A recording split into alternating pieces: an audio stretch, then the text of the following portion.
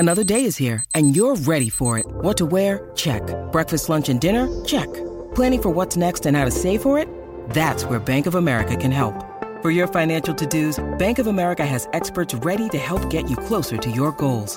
Get started at one of our local financial centers or 24/7 in our mobile banking app. Find a location near you at bankofamerica.com/talktous. What would you like the power to do? Mobile banking requires downloading the app and is only available for select devices. Message and data rates may apply. Bank of America NA, member FDIC. Great form by you hitting play on this podcast. Now, check out Same Racer, the brand new racing app for same race multi-tips. Same Racer.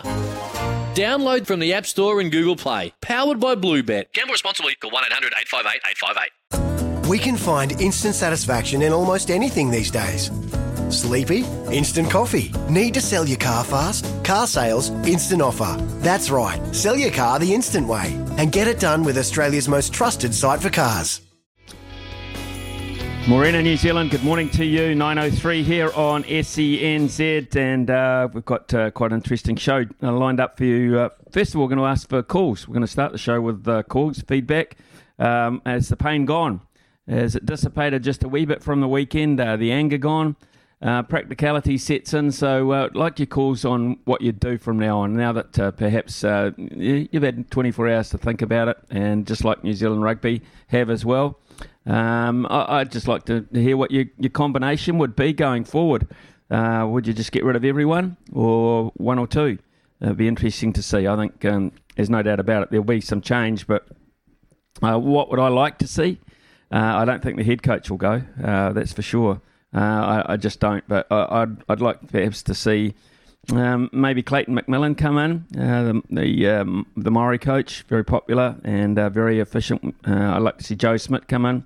I'd like to see Leon McDonald come in. I don't think it's a time for Razor. I think Razor's a whole package, and that's where like a World Cup, a whole campaign, not just a 1 year, 12-month sort of deal. I think Razor's in there for the long haul. So I'm not sure that bringing him now would be ideal and be fair on him either. So that's where I'd go there. But I'd love to hear from you people in terms of what you would do.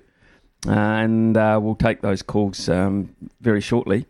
Also, we've got Tom Decent from the Sydney Morning Herald. He's a rugby cricket writer, but predominantly we're going to talk to him about the rugby.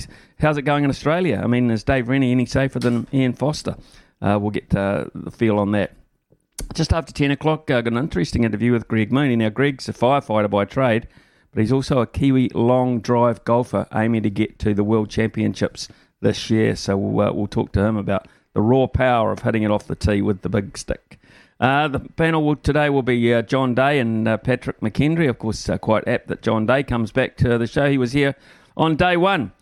Started the first year. He can start the second year on the panel as well. And then we'll have Terry Lomax. Now, Terry Lomax, of course, athletics coach. He's over there in Birmingham. He's in Oregon, on the way to Birmingham as a coach of a couple of our athletes. So we'll look at what's happening in the World Championship. So, yeah, busy day. Sport is our religion, and here is Smithy's sermon. Well, it's happy birthday to us today. First one at that after 365 days of bringing sport back to the airwaves in New Zealand. It's been cool, there's no denying. A real learning process for the old codgers like me who thought they'd knew a bit about the old bat and ball game, discus, a shot, 13 man, 15 man, 13 women, 15 women, sevens women, racket sports, and all of them. And that has been the fun of it, learning. But it's also been a privilege to receive thousands of opinionated texts and of late get to know the Dinos, the Zaids, the Tims, the Nevilles, the Kerrys and the Johns of the world, and you too, Ed and Hone and Charlie, over the phone, to have confirmed that New Zealanders really do care about their sport. Never more so than now. The beloved Warriors are a weekly concern. We hate them on Monday, love them by Friday, till that next game when we cut them some slack in the hope of the turnaround, only to be teased yet again.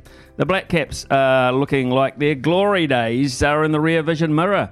Indeed, the Mace will be lonely in the cabinet for quite some time, it seems. But it's the All Blacks who again hold court as we enter year two, and for all the wrong reasons. Never before have the phone lines and text machines been smoking like they are now. Aside from the win-loss ratio and the groundswell of opinion to sack this guy and that guy with immediate effect, the All Blacks are a business with a sizable turnover attached. And that will be a consideration when the decision-making has its effect. It will be a multi-million-dollar losing exercise to sack the current staff and replace it with a complete new lineup, as is the preference of the majority. That's why the smart money says, after the please explain will come the bloody well fix it and quick smart. Fozzie and co will stay, and you at home will be on the blower and the goddamn text machine as we begin year 2. And quite frankly, we wouldn't want it any other way.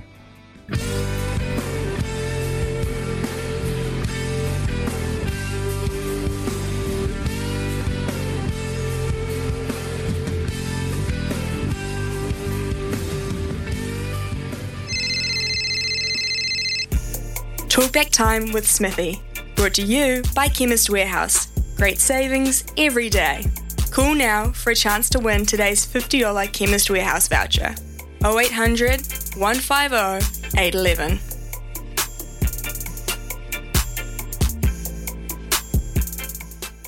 It is 9:08 here on SENZ. Yes, please get on the phone. 0800 150 811. Your practical solution after a day or two of absolute pain. I know you're all sensible people, so you'll have some logical reasoning as to why you would make change and who you would make change with. And it wouldn't be any other way to start a new year of celebrating our work than with Dean from Dunedin. So, Dean, thank you very much for being so much a part of the show in the last 12 months. We look forward to you continuing that in the next 12 months. What is on your mind? Can I just surmise it might be rugby?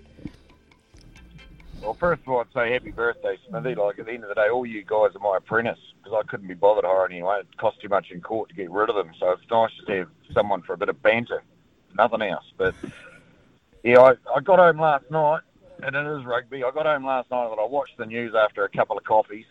And I don't know where the NZRFU found Mr. Feeney to go on the news. He looked angry anyway.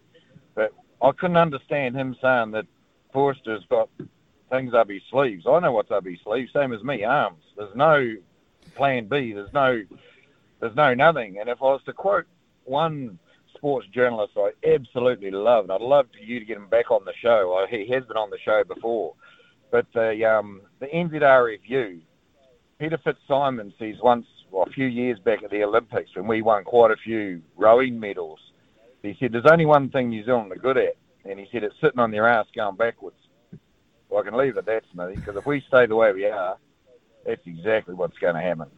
And they're writing it on the wall since 2007.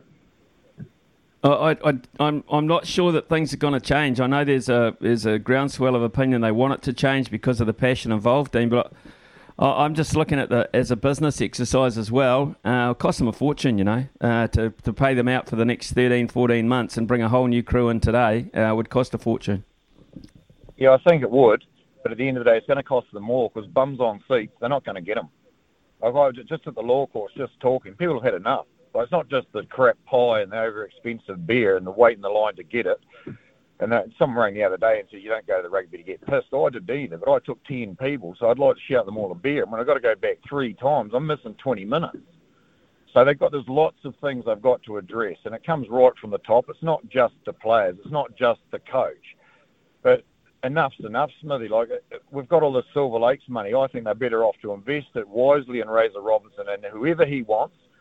The unfortunate thing is they're naming a new squad on Wednesday, so that sort of tells anyone with half a brain they can't make change because you're not going to accept a team that someone else picks, and especially if it's the 14 Blues. Like, I've got nothing against the Blues. I think they're getting better, but they're not All Blacks. There are other players that are better at the moment. So I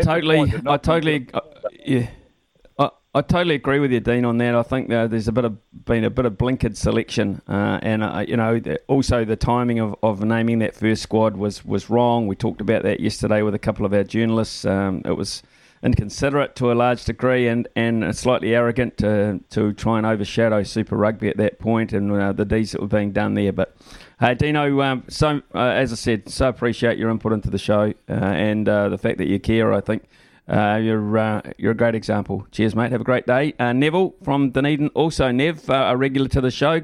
And Cameron Smith, now number 2 in the world, Neville. And what a great, terrific back nine that was. Well, it was almost unbelievable, wasn't it? His putting is just outstanding. But I remember him saying before the event, he got to the course and he was sussing it out, and he said that he had it.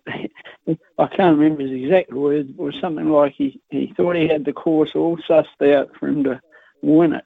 And well, he did, didn't he? He had that one not so good round, but he said it wasn't as if I played badly. It was just, the putts went dropping. But, there's no doubt about that tournament. It's, the course is it's just different to any other course they play a major on because of the run you can get, and then of course the one can do amazing things as well. Foxy would have been disappointed, and it was a shame Ben Campbell just missed out by one. He just had a bogey towards the end, and that left him out. But he'd be very pleased that he actually competed quite well, especially in that second round. I just wanted to mention some of the players who did very well over the weekend. Momoka Kabori, she had her first start on the full European tour, and after an ordinary first round, she raced up the leaderboard, and in the final round early on, she was just 2 shots behind Anna Nordqvist, who's a multiple major winner, and she ended up tied for 6th in her very first event, which is pretty outstanding. And she's really got a future, that girl. And 2 of the boys, Daniel Hilaire and Josh Geary, they were tied for 2nd early in the final round, but they couldn't quite sustain it. But they both finished around 6th. And Julianne Alvarez, she's another promising young lady. She's over in America on the WAPT tour, and she had a 2nd finish, which is her best finish. So we've definitely got some good things happening. We have, Neville, and I'll tell you what, we're so appreciative that you do the homework on our behalf to keep us well and truly informed on all those golfers at those levels. Thanks very much for your support over the last 12 months as well, Neville, and please continue to keep calling in because you are our golf wizard. Luke from Auckland. Good morning to you, Luke. Good morning, Smithy. My point I was just sort of disappointed with the panel on Saturday night in the media coverage after the match. No, it's like for me, it's like no one wants to ask a hard question.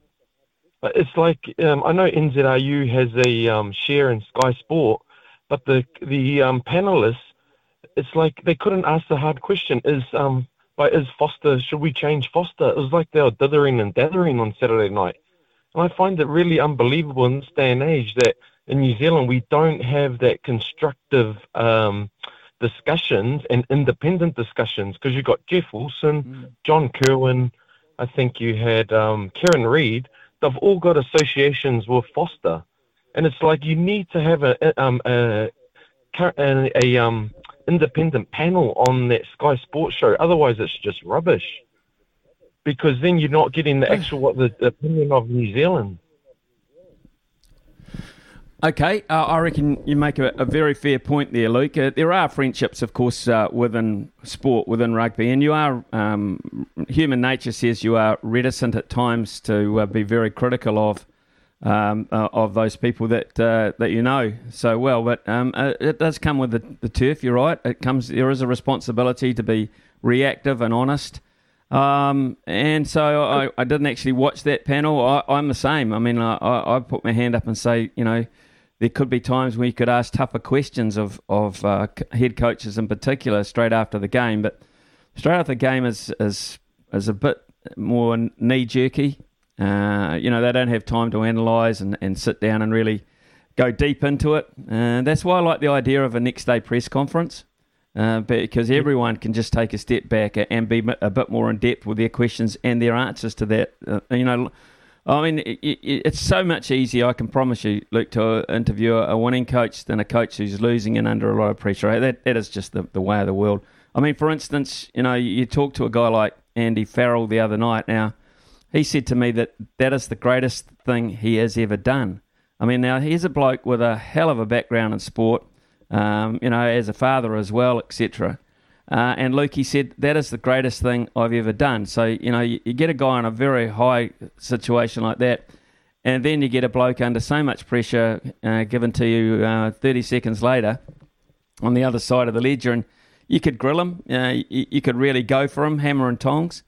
But what's the point? You could see in his answers that he's hurting, he's stung, and you try to get that reaction. But I do get where you're coming from. I think also, Luke, you should perhaps this afternoon on the run home give Kirsty a call. Of course, Kirsty is one of those people responsible for the panel, and just try and get to the bottom of where they're at and what they're trying to achieve in those post-match interviews and things. So I'm sure Kirsty will give you a great answer on that. Hey, Luke, appreciate your sentiments there. Thanks very much for your call. I do appreciate that. Michael from Turakaka, regular to us. Michael, good morning to you. Yeah, happy birthday as well, Smithy. You guys do an outstanding job, and it's great to have. You've got a really great mix of people in your team, and it's a great product that you're putting out. So well done to you and everyone there. My question to you, though, mate, is let's assume that they make a change. If you don't change Foster, you can't change anything because you're still going to have the same guy in charge, right? And I take your point. I think the people that you mentioned that should come in, they probably should come in. And listening to a bit of the download in the last 24 hours, it would appear that there's quite a few issues behind with the other coaching staff there as well, and they got bad reviews. But if you don't change the whole lot, I don't know that you're going to achieve a lot. Yeah, I get where you're coming from. I mean, the old adage, the buck stops. Where does the buck stop? It stops with Ian Foster. So I see exactly where you're thinking in that respect, Michael. I don't know. I think if he had his time again, to be honest, and was able to reappoint his support staff again, he himself would make changes. That's my gut feeling about that. I don't think he's got the best assistant and best qualified assistants. He made the appointment, you're right. Yeah, I know what you're going to say, and the buck stops with him. But and that's why I think perhaps they might say, look, you're our man, but you can't do it with what you've got underneath you. That is just my thinking. You don't see it that way. Well, if let's say they put Smith in, right, and they can give him a fancy title and all of that, but who's running the show, Foster or Smith? Who's going to cop the blame if it keeps going wrong? And I guess my second point is, if they don't put Razor in now, you never put him in because, and I don't necessarily saying that he's the right person, but my point is, let's say you put Leon McDonald in and the Maori coach for argument's sake, and they do pretty well at the World Cup, maybe get to the final, maybe win it, maybe don't. You couldn't sack all of those guys then, do you know what I mean? That'd be totally unfair. Yeah, so I think if they make a change now and Razor doesn't go in, it's game over for him, right? Because you put other people in, including Smith and who you mentioned, I think they're good suggestions from what you're saying. You couldn't remove them in a year's time, No one would take that job on for a year. Yeah. Yep, I'm totally with you, Michael. And the reason I think Joe Schmidt will be part of it is because Joe Schmidt already is. I mean, he was always coming in as a selector, as an advisor, etc., after the Irish tour, full on. That was my understanding. And now, of course, he can do that because he was reticent to coach against his Irish mates. But they're gone. And we know what they did in the process. Thank you, Michael. Really appreciate that. Zane, a regular contributor to the show. Zane, thanks very much for your support over the last 12 months, and welcome to this morning.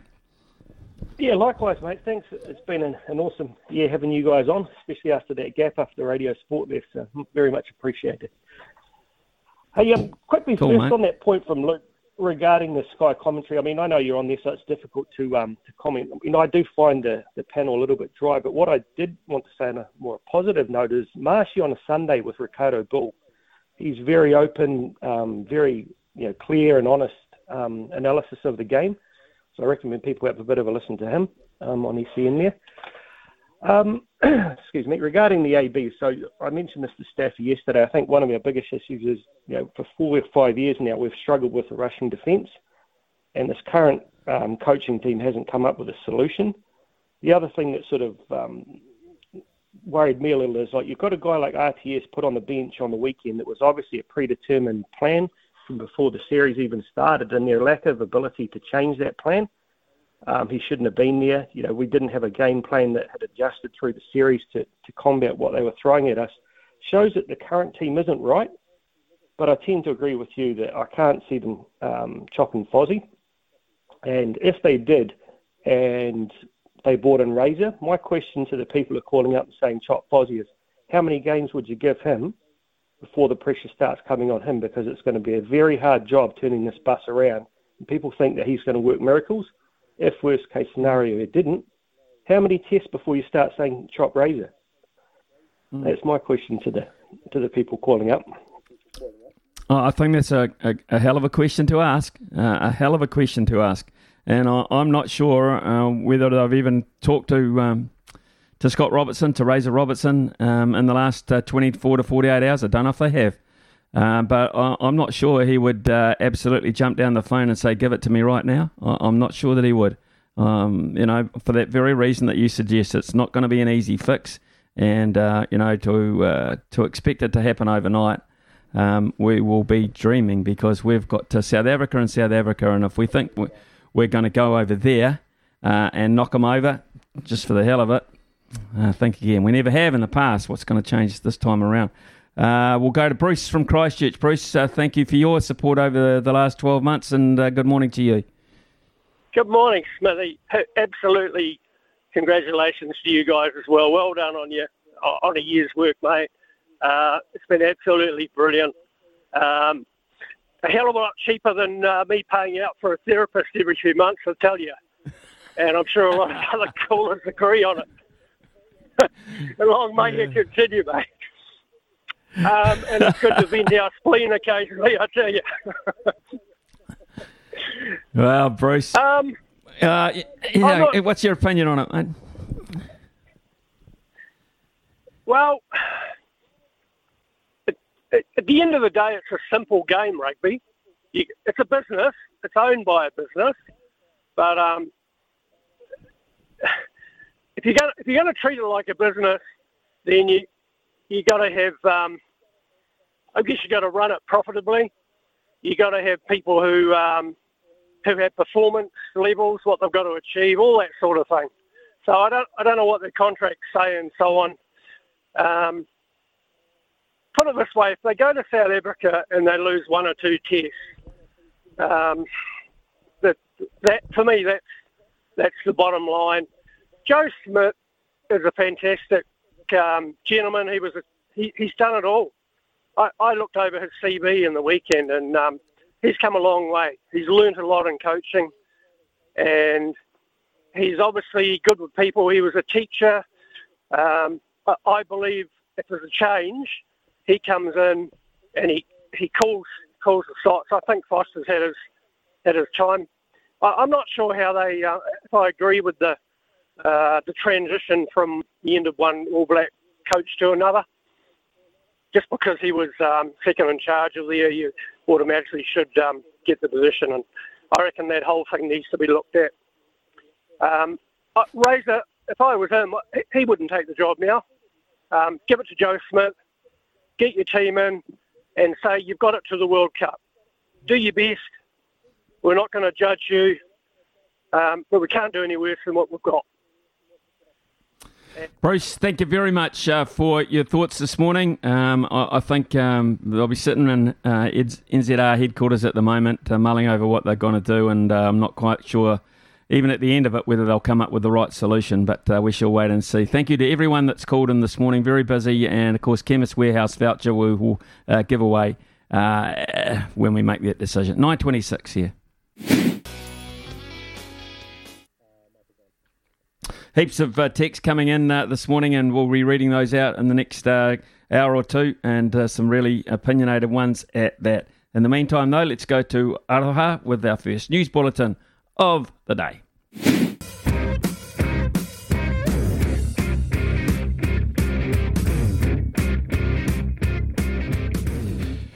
Well, the sports headlines around New Zealand right now are dominated by opinion, analysis, speculation around the future of head coach Ian Foster, as the All Blacks are under a lot of pressure before they head to South Africa. That tour is looming to start their Rugby Championship campaign.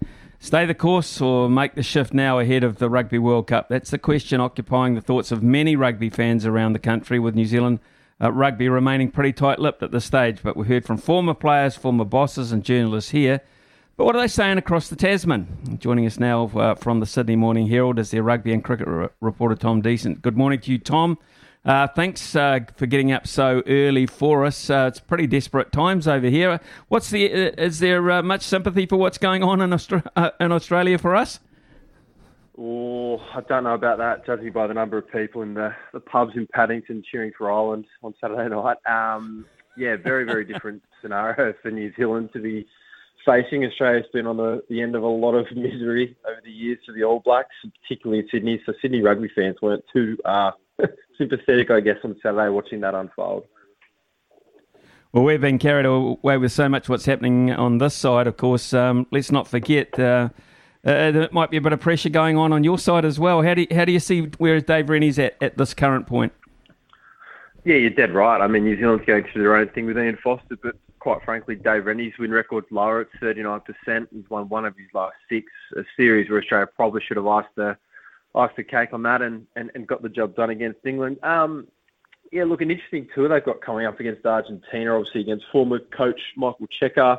Like Quade Cooper could come back and play at 10 for Australia against a guy who effectively didn't want a bar of him before the World Cup in 2019. So some good storylines there, but plenty of water to go under the bridge there. I think Dave Rennie is very safe heading into that World Cup. The Rugby Australia board are very happy with how things are going, but it is a long year. They've got a massive tour up north as well, and I think it actually will help them actually play in New Zealand a little bit later in the Rugby Championship. So there is perception that the Wallabies have improved under Rennie, yeah? I think so. Yeah, I think there's a clear game plan. They clearly missed their opportunities on Saturday night. There was a lack of polish there. There was definitely opportunities to be exploited against England. I think so disappointing given that they played with 14 men in Perth in the first test for the best part of 50 minutes and couldn't get the job done. But I think the proof will be in the pudding really in this next sort of rugby championship period. If they go down a test or two against Argentina, the Drums will be beating, and then they've got to play South Africa at home, which is a little bit better than New Zealand. They've got to go over to South Africa, obviously, for that tour, and then the All Blacks, be very difficult prospect. But yeah, look, it's okay. It's okay. It's not panic stations yet, I don't think, but you'd want to get a few wins sooner than later. There's a real trend over the last 2 to 3 week period where there have been Northern Hemisphere v Southern Hemisphere encounters across the board. Tom, I think it's fair to say the Northern Hemisphere have come out on top of that. Is there a concern there that this Rugby World Cup coming up in France is going to be a bridge too far for Southern Hemisphere teams? Yeah, possibly. I mean, it does. I mean, we say it every World Cup, but it is genuinely looking like the widest World Cup, in terms of teams that could win it. We know good France have been playing like South Africa, looking the goods. We know England have just won this series here when they were sort of backs against the wall. Wales going okay. So there's clearly Ireland, obviously, can talk for days about how they're going at the moment. So yeah, clearly there's issues for the Southern Hemisphere teams, but I think thereabouts. We know how well Australian teams have done, not Australian teams, Southern Hemisphere teams have done in World Cups previously. So I don't think there's room to panic as well. But there's clearly a shift going on. There's a lot of teams that are at the top of the rankings. We know that Australia, are going to be probably 7th now in the rankings as well. New Zealand is sitting at 4th. So it's not looking like the table that we normally used to seeing, right? Well, it's quite interesting, this clash you've got coming up against Argentina, in Argentina, of course. Never easy.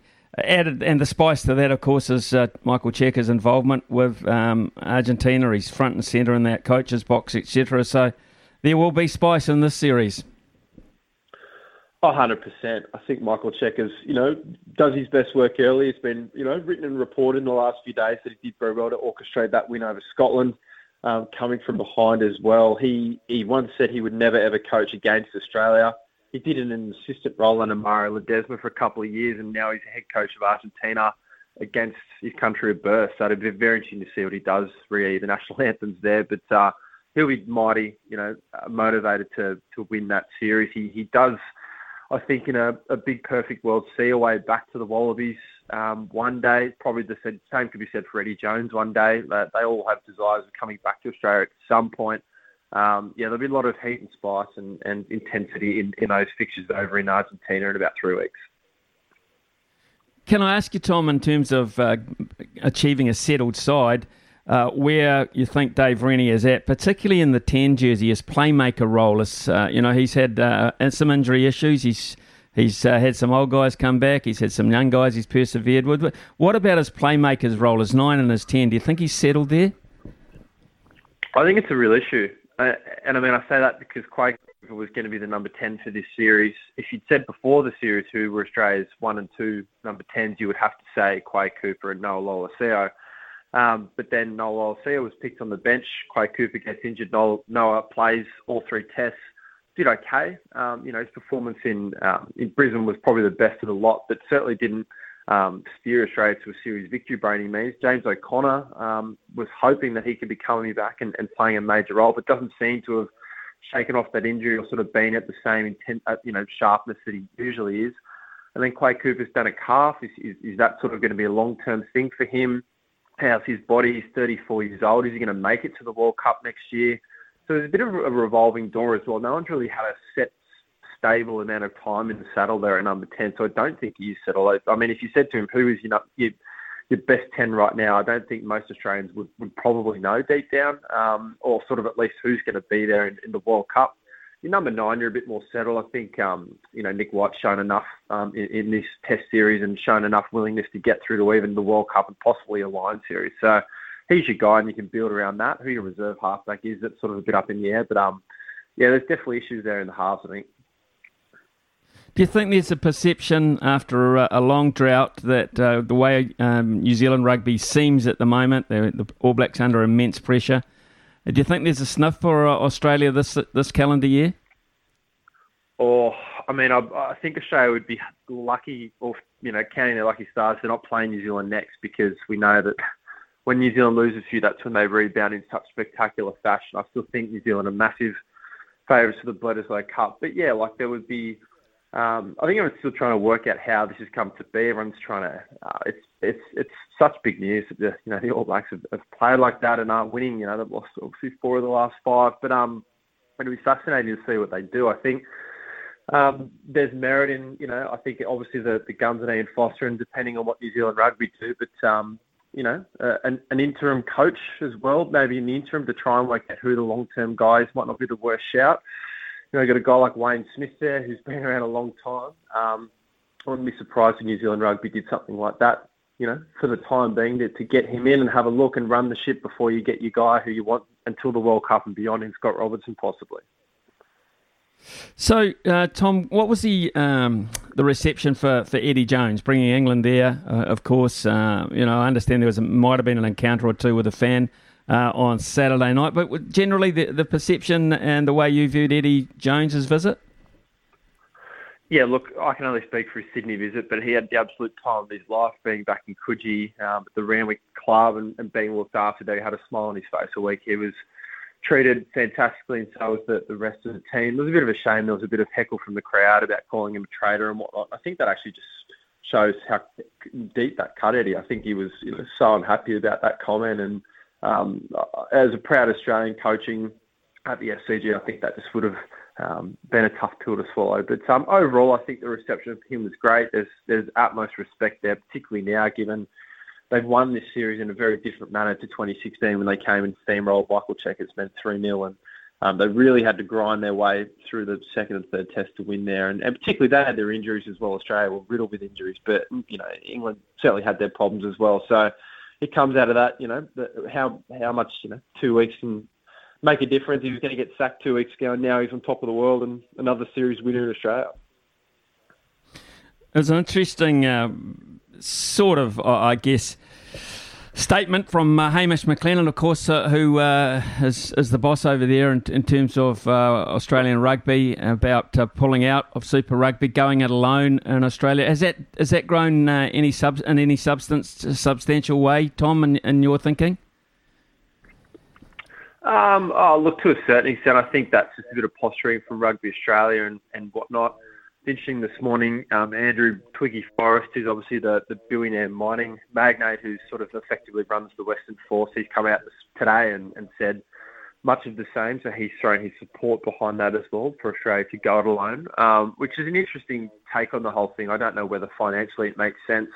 There's no clear-cut viewpoint over here on what Australia should do, but clearly Australia want the best deal for themselves. But I mean, my personal view is that Australia should stay with the Trans-Tasman competition. I think it showed legs, thought that was great.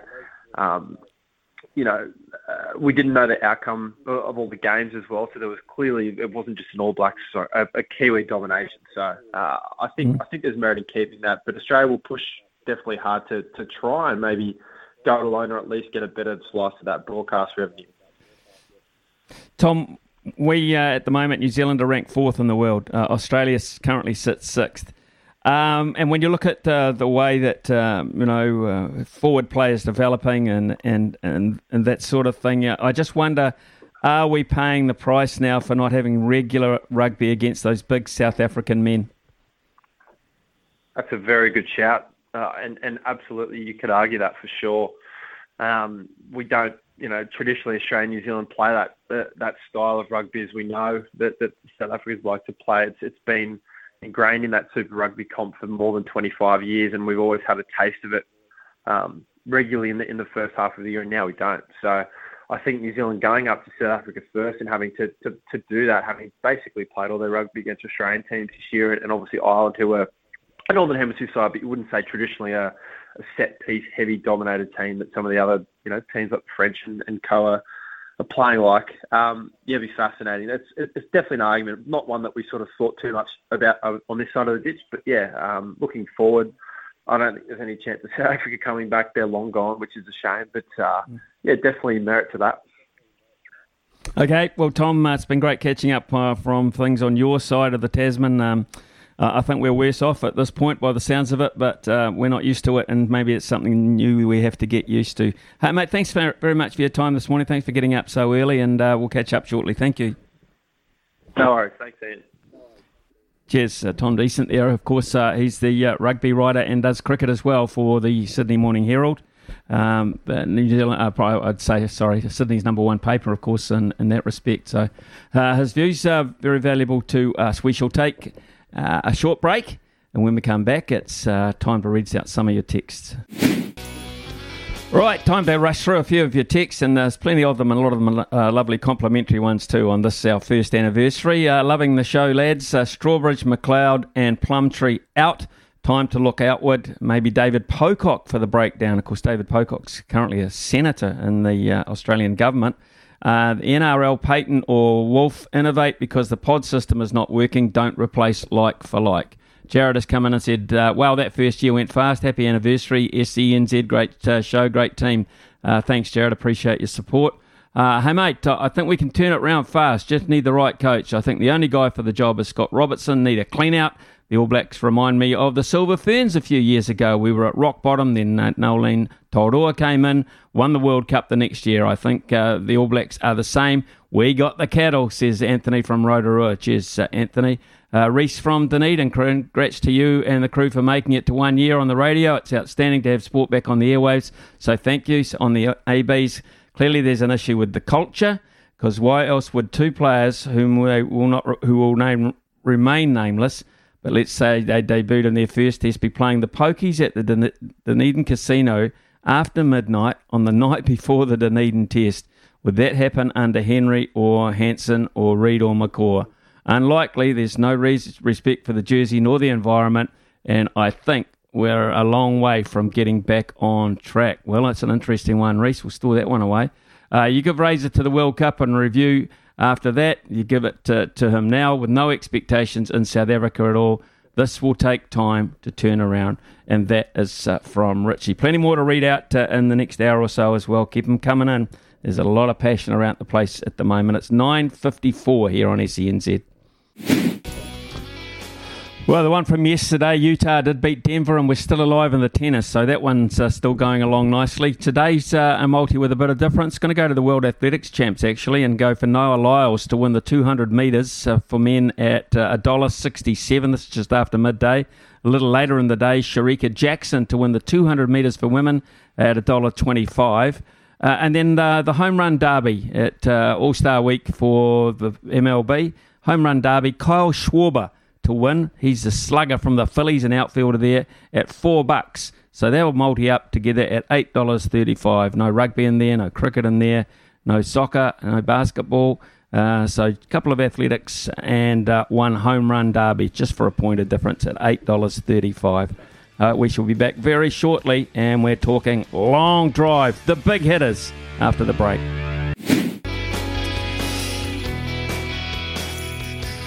.03 here on SENZ, and golfers, you know the feeling, don't you? You tee it up, get the driver out, and absolutely nail it. It just comes off the club face, it goes straight down the middle, and it keeps on going, and you think, yeah, I got that. When your playing partners say, boy, you nailed that one.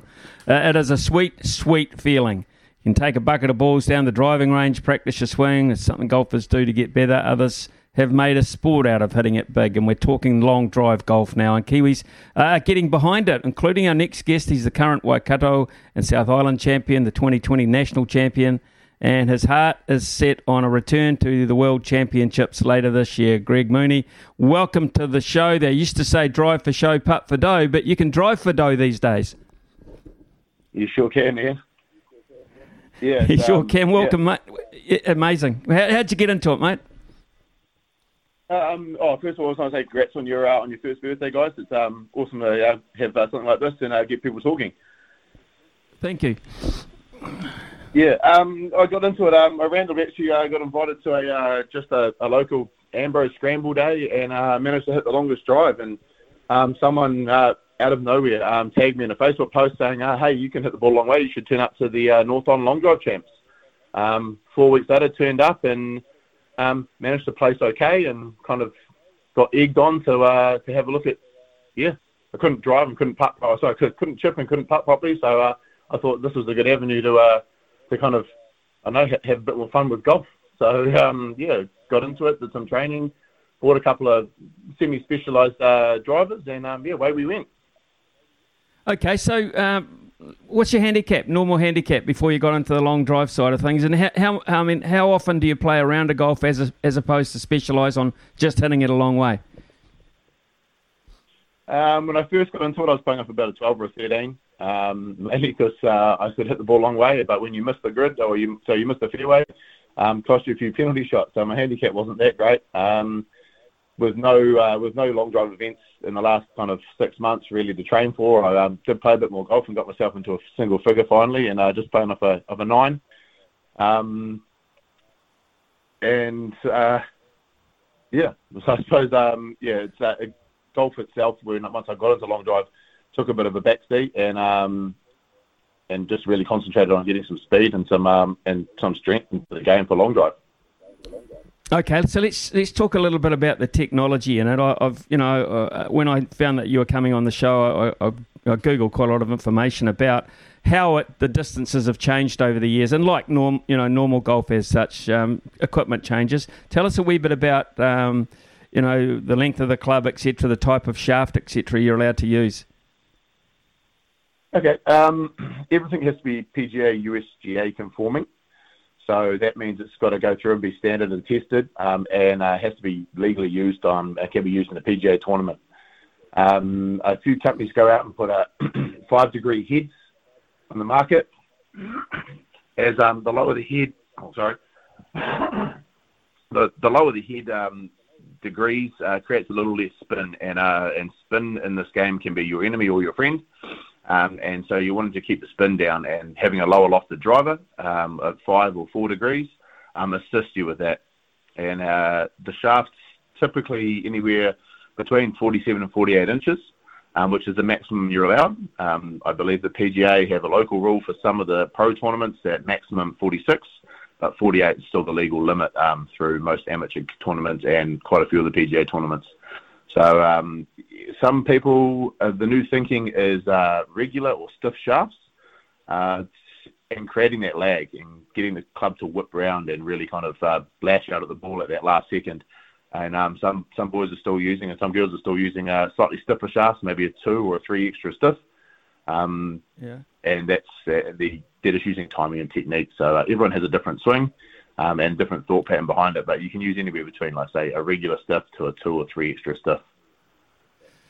Okay, so when it comes to championship time, you want to be obviously at the peak of your powers and hitting it exactly right. How do you have a coach as such, and what kind of technology do you have to look at the way you're swinging the club yourself? No, I don't have a coach as such. A lot of initially stuff was YouTube training, watching some of the big boys in the States and around Europe, and kind of mimicking some of the things they do in the swing. Always good to go to the range with other fellow golfers or long drivers, and you're always trying to help each other out and try and find something, not something wrong, but just help your mate or your partner with some improvements that you can see in the swing. I've recently been to Denver to compete in a competition, and previous to that, I went in there, actually spent a weekend in a camp with Kyle Berkshire's coach, who's the current world number one, and so picked up some tips and tricks. And it's a pretty family-orientated sport, and if you ever want to know anything, there's plenty of people out there. You could reach out and send a video to a few people in the coaches or other athletes around the world who are more than happy to analyse it and send you back their information. And in the data kind of collecting side, I've actually gone and got myself a FlightScope Mevo. It's a handy little box, entry-level box that gives me enough data with ball speed, swing direction, club head speed, angle of attack, spin rates, launch angles, and all these things are paramount to kind of getting the science down to trying to hitting that perfect ball. Okay, so tell us how a typical World Championship unfolds. How does it work? Initially, you've got to do the qualification process, and there's a few spots from around the world that get given out, or there's qualification tournaments within the States. You turn up, you have a crack. Normally, you hit 6 balls in 2.5 minutes, and your longest ball is the counter for that set.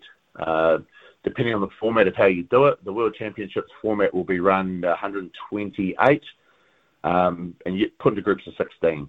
You hit randomly get world ranking selection, put you into your group of 16, and you'd go through and hit 5 sets. But in every different set, there's four other competitors on the tee, or 3 other competitors, so there's 4 total.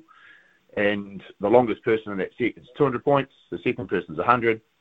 50, 25, and if you don't make the grid or you go out of bounds, because you still got to hit in the grid, you get 0 points. And after the 5 rounds, you've ended up hitting against all the other 15 competitors, and the top 8 point collectors go through to the next round. And obviously, you join up with another group of 8 that have made it through from their group of 16, and you slowly narrow the field down from your 128 to your 64 to your 32 to 16 until they have a playoff in the 8th where you go head-to-head in 1 versus 8 and 2 versus 7 and so on. So the other thing, Greg, about this is a fair degree of accuracy involved here. Tell us a wee bit about a grid and the extent of that. The grid typically is anywhere between 35 to 40 yards is a small grid, anywhere up to about 75 yards wide. As you can imagine, to get a nice, reasonably flat piece of land with someone who will allow you to hit some golf balls, and that kind of 400 to 450 yards long by 35 to 40 yards wide is hard to get, so sometimes beggars can't be choosers. Obviously, the States have a lot more selection, and they've got a lot of big, giant sports fields they play it on. There's a grid in Canada. They've just had a championship qualifier last weekend. It was only 33 metres wide, so it's quite hard to hit, but the World Championships will be held in Mesquite, Nevada. It's been an hour north of Las Vegas, and the grid's quite high up. It's, I think, about 1,500 feet, so a bit of altitude affects the ball, and it's 65 yards wide. So it's all flat. It's soccer fields. So kind of So you get it's some good roll, and quite it's forgiving. obviously Yeah. quite forgiving. But the wind does whip in, and there's plenty of guys go OB, and you get that adrenaline rushing, and you try and hit a 65-yard grid. It feels like it's about 20 metres wide, and it gets a bit nerve-wracking. Oh, I was going to say, what about, I mean, if you go and watch any game of golf, you'll play with 3 other guys. Everyone's got a different regime about teeing it up and hitting it, whether you line it up or whether you take a deep breath or whatever. What do you do pre-event and pre-shot? I mean, how do you get yourself in the mood to pound it? Normally a lot of golf balls on the range. You're really going to get that sweat on the range, and you're going at 95 to 100%. And then when you get on that grid, you're going 110% of the ball. Obviously, ideally, you want to get 1 or 2 in play as early as possible out of your 6 balls, and you want to let loose at the next 4. But everyone has a different routine. You have some people who literally just step up and let rip. Other people will stand behind it like you would normally do on a golf course and kind of visualize the spot you want to try and aim at. Get there and have your pre-routine, whether it's a big breath in, big breath out. There's a couple of guys taking a bit of a shuffle step to start their swing as their trigger move, if that's what you want to call it. But yeah, everyone has a different routine, and it's just whatever works for you. And I personally try and have an idea, get the ball tee height where I want it, go and stand behind the ball, kind of visualize that spot, get into the position that I'm comfortable hitting in, and try and clear your head and let rip. Okay, so Kyle Buescher, as you mentioned, is the current world champion. In fact, he's won the last 2. Yep. Distances, 406 yards, 422 yards. So you're really, to win this thing, or look like winning it, you're looking at post 400 yards.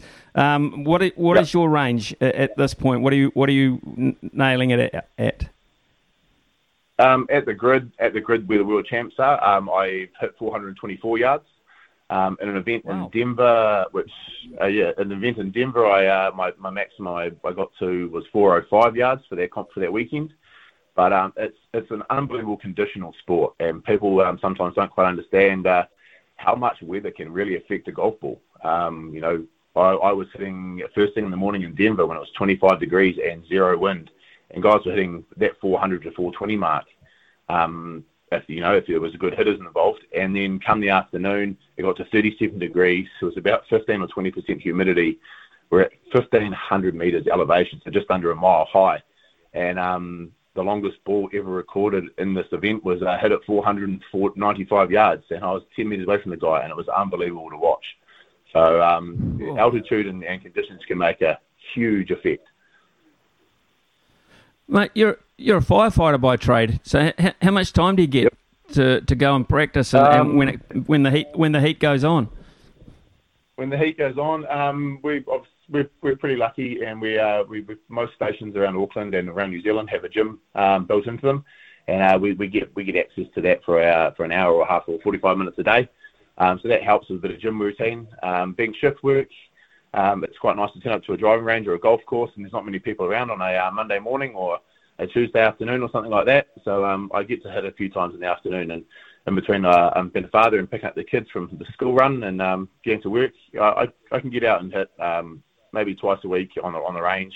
Maybe play golf once every 2 weeks, and obviously getting to the gym is 4, 5, 6 times a week. For the ones that are playing full-time or doing it full-time on the competition circuit, and there are a number of events in America in particular, I mean, is it a full-time occupation? How lucrative is it to win? For a little Kiwi or an Australian or something like that, it's an expensive hobby, is the best way to put it. There's a handful of guys that are making a living out of it, and they're not making a living out of competing in events. That's their base salary, if you want to call it, for some of those guys, your Kyle Berkshires, your Martin Bogmeyers. A lot of it comes from doing charity work. Go and stand on a tee block and hit some balls in the Ambrose tournament or something like that. You've always got that one person maybe not lacking on the day, so you'd buy the pros drive, do some fundraising, some demonstration days and stuff like that as well, and they get paid for that. And a mate of ours in America has done every year goes and hits some preseason with the Dallas Cowboys, and they pay them, you know, a couple of $1,000 to show the boys a few tricks and things like that. It's a bit of a trick show as well. They pull out a mini driver, try and hit 300 odd yards with a putter, and do a bit of a training clinic. So a lot of guys, that's how they make their money if they're going to be heavily involved in long drive rather than trying to win money on the tee. Because as you can see, Kyle's won the last couple, but it does get shared around quite a lot, and the prize money's, you know, you're only looking at probably 10 or 12 grand US for an event like that, and compared to millions what they get on the PGA. So yeah, it's not a great living. It's an expensive hobby, but some guys are making a bit of a crust out of it. But they're putting a lot of work and a lot of effort in. It's not just in competition. I was going to say, I've seen it on television. It's a pretty well promoted thing. I would have thought there might, with sponsors, etc., been a little bit more involved and a little bit more financial in that respect. But in your situation, mate, you've had to pay your own way to get to the qualifiers, and now you've got a second bite at the cherry. Tell us a wee bit more about that and what you're doing with your fundraising efforts. Well, kind of. Zane Inglis runs a Golf Friends New Zealand and Australia page, and he's been absolutely inspirational and kind of been really a pivot in this. He's obviously loves golf and loves what I was doing with long drive.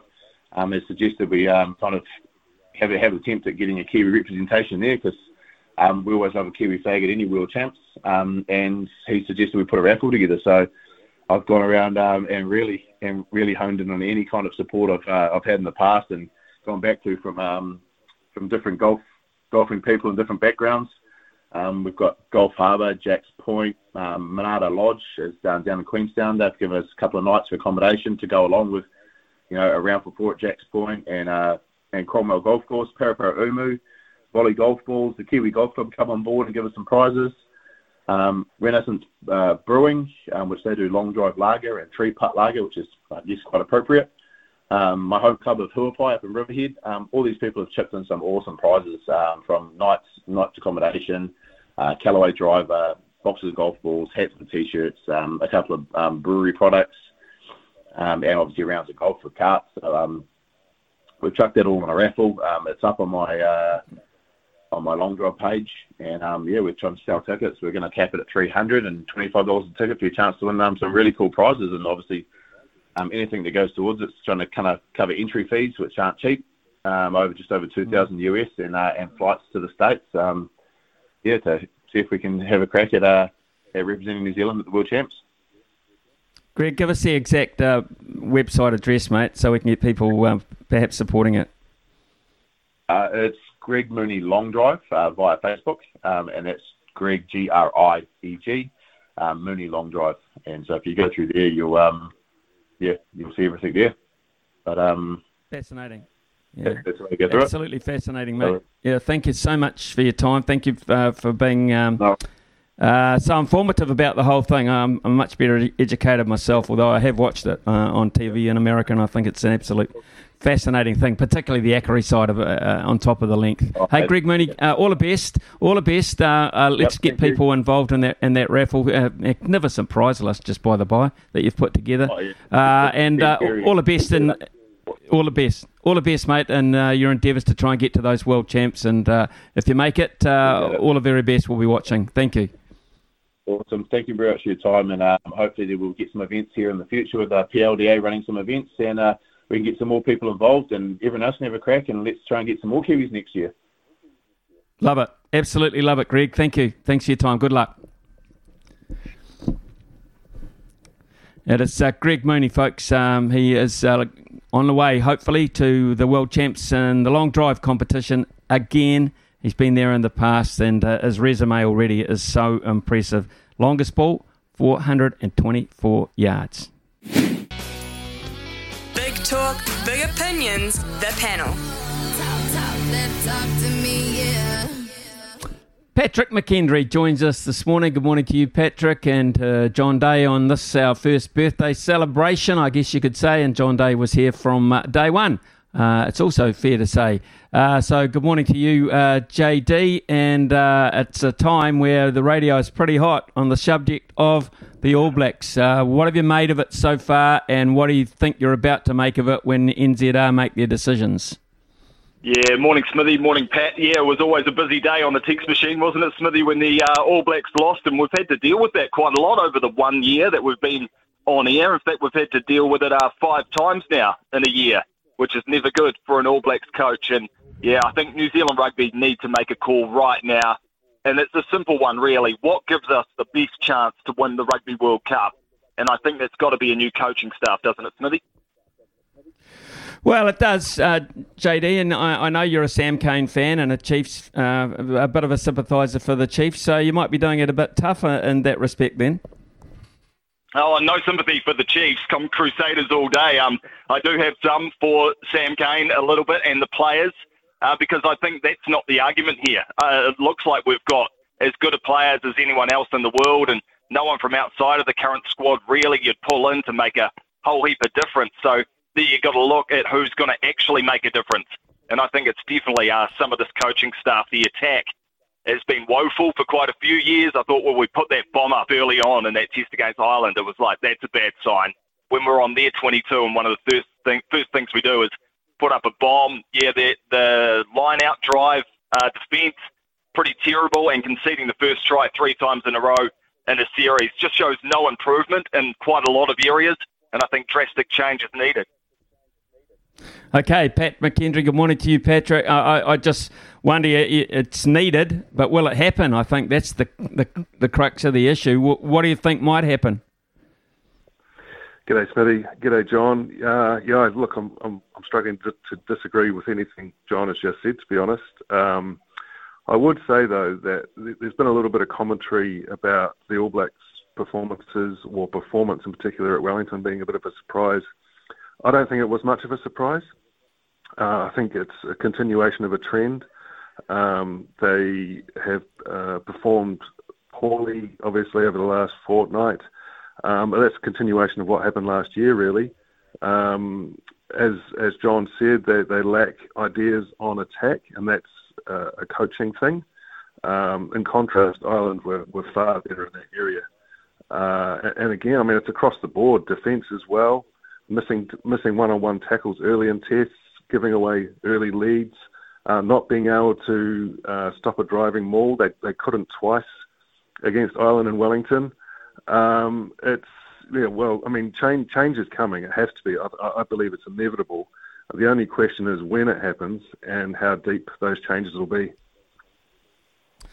So you guys both know about press conference, etc. What did you make of the supposed cancelled press conference, Patrick, on a Sunday morning? That's been a tradition, hasn't it, over the years, a Sunday morning gig with the head coach? Look, it was very curious, I mean, to say the least. I'm not sure if Foster and co, if the coaches were across it. It may have been a decision made by someone else in the management team, but regardless, it was a bad look. It reflected poorly on the All Blacks, and it reflected in particular poorly on Ian Foster, who didn't want to answer questions about his coaching future on Saturday night in Wellington. He declined 4 times to answer the question. And then it looks like he's sort of running away from it on the Sunday morning, getting on a bus, on the TV cameras, getting on a bus without saying anything. And it's a poor look, and he probably deserves better than that. However, he is the head coach, and the responsibility rests with him. He should have been across it, and he should have said, look, I need to put this to bed. I need to give a holding statement or whatever he was going to do, and sort it out there and then. But instead, it's just lingering, and I don't think that's good for anyone. No, I tend to agree. I just wonder, JD, whether he was muzzled. Yeah, which would be weird because, like myself and Pat have done those Sunday media sessions with the coaches, and they've always fronted up, and I was sure Ian Foster would want to, especially after his performance the night before, not wanting to talk about his future, which I guess is fair enough on the night. You want to give credit to the opposition, who deserve all that credit. But then I thought it would have been an ideal opportunity the next morning at 11:30 on a Sunday to front the media and be honest about where the All Blacks are at, and that's what we heard from Sam Cane after the game, apologising, Ardie Savea even apologising to the fans after the game, Mark Robinson saying it's not acceptable, the results, but from our head coach, he hasn't said anything in that regard. He's not being honest and real with the public and with the fans, which I thought he would want to be, given with where his job's at the moment. Okay, John Day, Patrick McKendry with us at the moment. We'll take a short break for some news with Aroha. When we come back, we'll continue on the rugby theme, I think. John Day, Patrick McKendry with us this morning. Patrick, it seems this morning the news has come through that Andrew Porter, loosehead prop for Ireland, has now been cited for his high tackle on Brodie Retallick. What a difference 1 week means to in rugby in terms of rulings these days. Quite odd. It's quite farcical, isn't it? I think anyone who watched that incident, would have realised that it was far more serious than what the match officials stated at the time. And as you say, Angus Ta'avao, who, by the looks of things, had no idea about any of the incident that he was in terms of getting wrong-footed and run into by Gary Ringrose. Andrew Porter, by comparison, seemed to have a lot more time to make a decision and to take an action in terms of going lower to tackle Brodie Retallick, and yet he just gets a yellow card. I mean, I think most people who watched it would realise that the whole thing has become farcical. And, a red card there for Ireland with was it 30 minutes of the game remaining. I don't think they would have got that late line-out drive try, which really clinched the victory for them. So, I mean, it could have been very different. It could have been very different. We might have been having a whole new discussion with New Zealand of winning the series, etc. JD, I just wonder what you made of the whole thing, the consistency around the whole thing. And when we blame or look to blame Wayne Barnes and the officials, are we doing it because of what happened the week before as opposed to what is the right decision? Yeah, I think ultimately, head clashes, we don't want to see red cards as fans of rugby. These are unfortunate situations, like no malice, so I don't think it should ever be a red card. So I think a yellow card is the right decision. But given what happened to Angus Ta'avao, then Porter had to be a red card for consistency. There was both tackle height from the props. Neither prop had got low, so we're standing upright, head-on-head clash, and then that's a red card under the laws that were shown the week before. But no, inconsistency is pretty classic with the laws of rugby. And what do they call it? An absorbing tackle, Smithy. That's a new one for you. I never heard of it before, and when he said it, I had to rethink what that exactly meant. In other words, was he, John, the way I think of absorbing is that he's saying that Porter actually was taking the brunt of the pressure. Well, if you ask Brodie Retallick about that, I probably think he would disagree. Exactly. Ask Brodie's cheekbone, and you'll be able to over the next 6 to 8 weeks because he's out of action, and it's clear who absorbed or what absorbed that tackle. It is, actually. Right, we'll just change tack if we can. Surprise announcement to me overnight too, Pat McKendry, that Ben Stokes, of course, hero of the 2019 World Cup for England, has decided now with the burden of Test captaincy and focus on T20 cricket that the 50-over game for him is no more. I find that a little bit interesting and surprising, considering the role that England are on. Yeah, look, I guess I'll bow down to your greater cricket knowledge, Smithy, every time. But I guess, is this the way the sport is sort of going? We've seen New Zealand's best player, Kane Williamson, sort of struggle to maintain, appearances in every match New Zealand plays. I think possibly this is just the way the game is going now. They play so much cricket, so much high-intensity stuff. But I guess the thing that I like about Ben Stokes, and obviously I'm quite a Ben Stokes fan, really, for the way he conducts himself, apart from his talent and ability. Obviously, he had the good fortune to spend his early years in Christchurch too. But the thing I like about it is that he didn't play in the IPL last season. And he probably won't this season. I think where I find difficulty or struggle understanding these decisions is where players they can't play for their country, and yet due to injury or overplaying fatigue, etc., and yet they can play in the IPL where they make far more money. So I think good on Ben Stokes. I hope he stays in the game for far longer as a result, because he's an absolute quality player. Despite being the England captain. Patrick, some might argue that having the good fortune to live in Christchurch at an early age was also perhaps a good fortune to leave Christchurch at an early age. Some might argue that. I, for one, am certainly not going to say that by any stretch of the imagination. But John, sometimes when you look at a player, when a player looks to perhaps just move on a wee bit in the game, etc., in terms of years, these days with the money to be made in T20 cricket, it's almost a business decision as well as anything else. Yeah, you're right, Smithy. And like England's schedule is ridiculous, isn't it? Like when you look at the amount of the amount of Test centuries Joe Root scored lately, a lot of it's down to because they play so much Test cricket. So he's the Test captain. He's got to play that. So that's your legacy. And then you look at, right, where can I kind of cut my schedule down a little bit? And you've got money is probably the second most important thing after your own legacy, because he's reached the pinnacle of cricket, which is winning an ODI World Cup. So he's ticked that box. Doesn't feel the need to go and try and defend it, which is interesting in itself. So legacy with the Test, money with the T20. He's ticking the boxes, Smithy. JD, I can't let you go without, you've said we've got to have change. He's got to go. Fozzie's got to go. But you've got to come up with an option, mate. We can't let you go without a viable coaching structure option. So have you got one for us there? Yeah. Oh, there's no point in saying someone's got to go unless there's better replacements, and I think there are, and I think it is Scott Robertson, and he'll bring Jason Ryan with him. They seem to be a pretty good tag team, and they also, I think, would go well with Leon McDonald. I'm not sure whether he'd leave head coach of the Blues to become an All Blacks assistant, but I think those three together with Joe Schmidt as well and Mike Cron, I think that's a pretty good coaching team. I don't think you have to leave the Blues, because Super Rugby has its own window.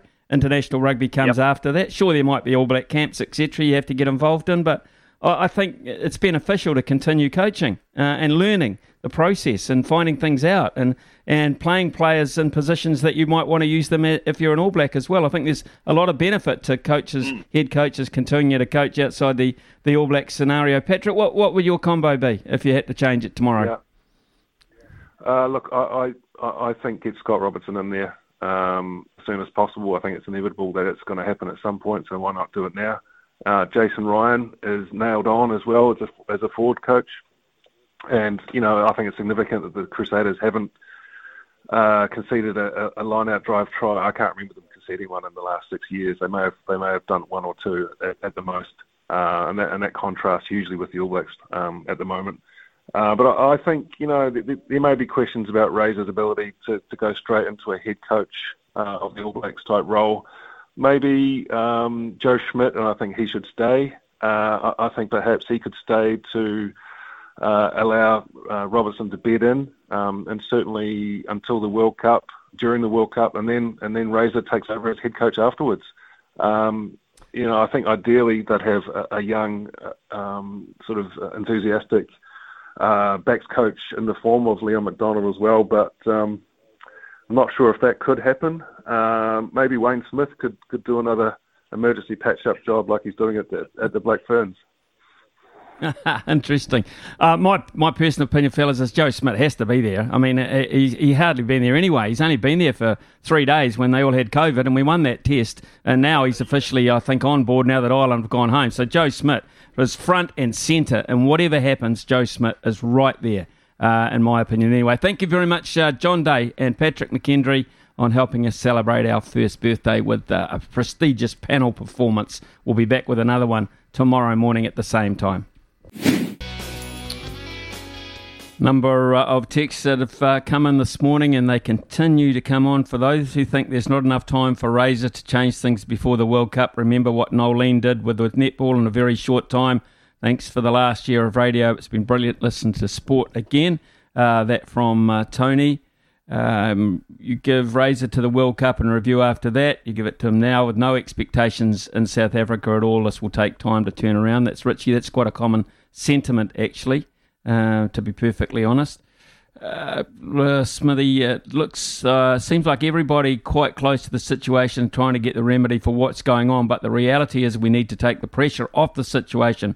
Just look at the French and the Australians. They said they would rebuild over 2 years and get younger players in, and so their public has accepted that. Now, the All Blacks were broken after 2019 We haven't taken that approach, and that's why there's so much pressure on us now. So take the learning, inform the public of the rebuild plan, have the clean out, and get on with it. Pressure relieved. Here's an interesting theory as well. Obvious answer to the All Black problems. They have had 4 losses in the last 12 months, and SENZ has been going for 12 months. Interesting theory, that one. Glenn, hi Smithy. The All Blacks coach must have the best interests of the team at heart. If that is the case, Fozzie should tender his resignation. I believe if you were in that situation, that is what you would do. I certainly would. That's Glenn from Hobsonville. Smithy, to make the red-yellow card issue over the last 2 weeks even more confusing in the Wales-South Africa game, there was a similar incident at the 35-minute mark where head-on contact was made in a tackle, and it was more a straight-arm penalty, so it makes it even more confusing and consistent. I think the answer there is that referees know what the red card is. I mean, it's the ultimate punishment in the game. And they also, you see, they cop it from other aspects, saying you've ruined the game. You've reduced the game down to 14 men on one side. It can't be a fair contest anymore. You've absolutely ruined it. It was a knee-jerk reaction. Think about it. So they've got that in the back of their minds as well. They got pressure from those guys that employ them, mark them, grade them, tell them off when they're doing things wrong, suspend them, drop them down to another level. There's all sorts of things on referees as well. But at the end of the day, it's a paid position, and that's what they want to do. And with that comes the expectation of doing a very good and consistent job. Consistent job, that's the key. It is 10:50 here on SENZ. The loveracing.nz update. Your home for everything thoroughbred racing. Visit loveracing.nz. Racing's biggest fan. Well, Louis Herman Watt rejoins us. I'm not sure if he's been to the boozer yet, but he'll certainly be on their way there, I'm sure, with the boss shouting today. Louis, I know Monday, Tuesday's review times and looking forward to times in terms of racing in New Zealand, but one thing that did strike me, and I thought I'd ask you about it, Paul O'Sullivan coming home after 18 seasons in Hong Kong, not to train, to basically retire and help out the Wexford team as such, but what a great career over there, Paul O'Sullivan. He's a legend, Smithy. He's a legend. Do you think we grasp how much of a legend Paul O'Sullivan is? I mean, training with his dad. We don't. He trained with his dad, Dave, obviously. Horlicks won a Japan Cup. Can you imagine a New Zealander winning a Japan Cup? Lance obviously rode Surfers Paradise in the Cox Plate. Waverley Star 3 years earlier, agonising close, and in the race of the century, Bone Crusher getting up that day in '86. But he's a legend. Then he went to Hong Kong and Aero Velocity and just has trained winners, champions, taken them around the world, done it in a completely different environment with completely different practices, had to learn what to feed them, had to learn how to train them, had 3 lean years in the middle, then kicked again and has had this career which is, when you look at it on paper, quite simply remarkable, Smithy. Yeah, it is, absolutely. Actually, it'd be a great interview too when he gets back, and I'm sure you guys will grab him at some point, but... We actually had him on the mail run when it was announced. You can just, if you go to the podcast and just search Paul O'Sullivan, and he kind of detailed his career and why he was wrapping it up, and it was one of my favourite interviews, mate. I was quite honoured, to be honest. He's just a champion. Cool. It's outstanding. In fact, the family, what have they contributed to New Zealand racing over the years? Goodness me. Yeah. All the way down the line. Hey, look, speaking of brothers and siblings, etc., Very Flash off to the Winter Cup, full brother to Very Elegant. And I would say on the run the other day, if it can find an outside passage, would be a real possibility. Yeah, absolutely. They've got Very Flash flying, and what a horse he's just turned out to be over time and time. Smithy, though, today they're not racing, but they're trialling. How's this for a star trial at 11:30 today? Over 950 metres, the Mighty Spa on the Bubbles, Rip Van Gogh, on Trivia, Invincible, Altea Lad and Alchemia. The trial after that has Irish Red, Perfect Scenarios, Illuminous, Sophisticado, Winning for All, and the trial before that, Imperatriz, Campionessa, Synchronised, Quattro Quinta, Marcus Aurelius. So the Te Akau big guns, as well as some of the other nice horses, including Alchemia, are out and back at the races today. Spring must be around the corner. The Tangerine Army are on the move. Thanks very much, Louis Herman Watt. Paul Mawati at the TAB this morning again. Paul, thanks for that. Coming in there. Interesting today, there's a bit of home run derby to bet on. There's a little bit of other stuff to perhaps get our teeth into, including the World Athletics Champs. Yeah, let's have a look at that home run derby to start with, Smitty. And in the outright winner market, the most popular player, Kyle Schwarber, paying $4 to win the home run derby this afternoon there in LA at Dodger Stadium.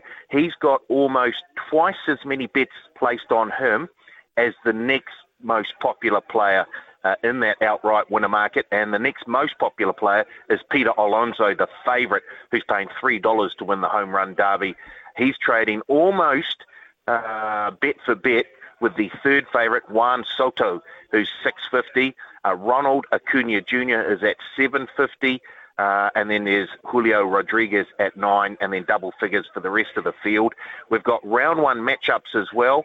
The one they think was going to be an upset is Corey Seager to beat Julio Rodriguez. Seager's at $2.25 to win that first round matchup against Julio Rodriguez, who's at $1.53. That's the one upset that punters see in the first round matchups. Thanks, Paul. We'll keep an eye on that on Sky Sport just after midday. It's news time. 11:03 here on SENZ, and the World Athletic Championships are currently underway in Eugene, Oregon. Some fantastic action coming in via Sky Sport, of course, and other media access as well, right before the Commonwealth Games as well. So from New Zealand's point of view and those Commonwealth nations, a chance for their athletes to be on the world stage for the best part of a month. There's been some promising signs in the first days of the competition. There's plenty more to enjoy with the World Champs running through until the 24th. Terry Lomax, one of New Zealand's probably, maybe even the most experienced athletics coaches over there in Oregon with the New Zealand team, and he joins us now here on SENZ. Terry, thanks very much for your time. I really appreciate it. No problem. Right, the champs are taking place at Hayward Field at the University of Oregon. First time I understand they've been back in the America for quite some time. How's it been going over there, and how's it been received in America? Well, they call Eugene Track Town, so that gives you some idea of the level of interest at this place. And Hayward Field's one of the most historic athletic venues in the US, and it's just been renovated, and it's quite outstanding. And the thing about it is it's made for athletics. That's what it's built for. Okay, so if we look at you put the words World Championships in front of any sport, you assume that is the ultimate. Is that the ultimate now in terms of timings for athletes these days around the world? Well, ordinarily it is, but it's been a wee bit out of kilter with the COVID situation, and we actually got back-to-back World Championships. These are the ones that were supposed to be held last year, but of course the Olympics were held last year, and we've got another World Championships next year. But it's always one of the big dates on the calendar for all our athletes, because, as you said, it's got the word world in it, so that must make it important. Okay, so Terry, perfect opportunity for our athletes as well, not just to get this kind of experience, but to get things in order for Birmingham coming up in a couple of weeks as well. So what have you been encouraged by the New Zealand performances thus far? May not have performed as they would have hoped to, but we've certainly blooded a number of young athletes, the next wave of athletes at this level of competition. So for them, it's been very valuable, and a number of those are going on to the Commonwealth Games. We've had the likes of Eddie Nketiah and Zoe Hobbs, who, having been to a World Champs before this in Doha, have taken that advantage into these champs and have both made breakthroughs to get into the semi-finals, and both doing New Zealand records. And then we've got those athletes who frustratingly missed out by a place or two on the next round, but will have actually had their resolve strengthened and their belief in their ability strengthened leading into Birmingham. Okay, well, that includes the young man that you've very closely associated with, Hamish Kerr, narrowly missing out on his place in the men's high jump final with a best of 2:25. So how is he feeling about his performance going forward? Well, he was encouraged. So he was a wee bit unlucky. Sometimes people smack the bar and it stays on. Sometimes they do feather touches and it falls off, and he was in the latter category of that. But he was encouraged by how well he progressed during the competition, and we had a good chat about that. And he's all set and prepared to jump noticeably higher when he gets to Birmingham. So, Terry, what will you work on between now and Birmingham with Hamish? And bearing in mind that competition and the number of athletes who are not Commonwealth qualified, of course, because of their country of residence, what are your expectations for Hamish going forward? Well, one of the things he's been searching for is that undefinable thing, which is rhythm. And that's one of the things he feels he approached very closely at the qualifying here. So it'll be working on entrenching that feeling of rhythm, because he knows he can jump up in the air very high. He's just got to make it happen at the right time. I think he's got strong expectations of performance in Birmingham, and I know that a medal is in the forefront of his thinking. And once you're in that medal contention, it can be a gold. So I wouldn't be putting my money on him for being the favourite for the gold, but he's certainly one of the athletes who will be looked at when people are talking about it. You mentioned Zoe Hobbs and Edios and Nkisia before. Is this probably one of the best periods of sprinters we've had for a while in New Zealand? Well, it certainly is in terms of results here. I mean, Zoe's not only the New Zealand record holder, she's the area record holder, the Oceania record holder. And when you consider that some of the sprinters that Australia has had, for a New Zealander to be the Oceania record holder is a testament to the level that she's now got to. And so, and they're both young, both Eddie and Zoe are young athletes. And as it normally happens, you need one person to walk through the door, and then the others realise that there's a door that they can walk through. Terry, Olivia McTaggart in the women's pole vault yesterday, she failed to clear a jump at 4:30, but qualified for the final with 4:50 as a PB of 4:65. Where does Olivia sit in terms of her progress, you feel? Well, qualifying is tougher than the final because there's so much at stake. It's almost like, in any sport, they often say that the semi-final's the tough one. The final, you can enjoy it a bit more. But so for her to have made the top 6 at World Indoors in March and then come out here and with a very limited build-up, be able to come and qualify for the final. She's one of those ones who, having not really quite performed, has had the signs that she's not far away from it, and I think Commonwealth will see her right up in contention. Tom Walsh finishing 4th in the men's shot put final behind 3 Americans who clearly cannot go to Birmingham, so that stands Tom in pretty good shape as well, and I would imagine an encouraging performance too from Jack O'Gill. We're looking good in the men's shot. Definitely are. Talking to Tom earlier today, he says he knows he's strong, his numbers are good in terms of what he's been doing in training. He's one of those ones, a wee bit like Hamish, I suppose, just the rhythm's not quite there. The horsepower's there, but the tuning is what's being looked at. And in Jacko's case, he's broken his run of 9th placings by finally making it into the top 8. So to have 2 Kiwis in the top 8 there, and as you said, if you take non-Commonwealth athletes out of that, then we've got the top 2 performing Commonwealth athletes in the men's shot.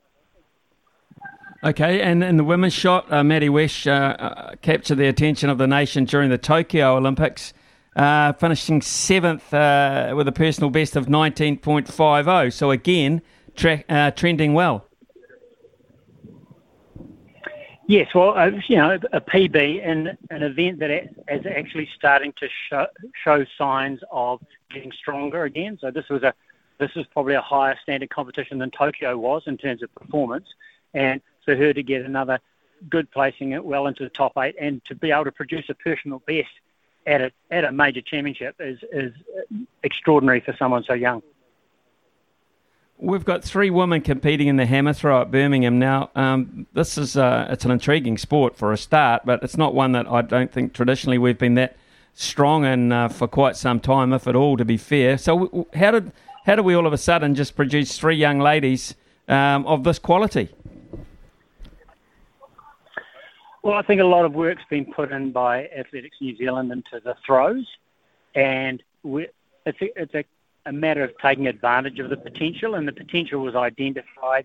There's been support of the athletes and their coaches and their setups, and we've got 3 athletes being coached by 3 different coaches, which is a testament to the quality of coaching we actually have in New Zealand, and I think they are key factors in those athletes performing, and having that depth.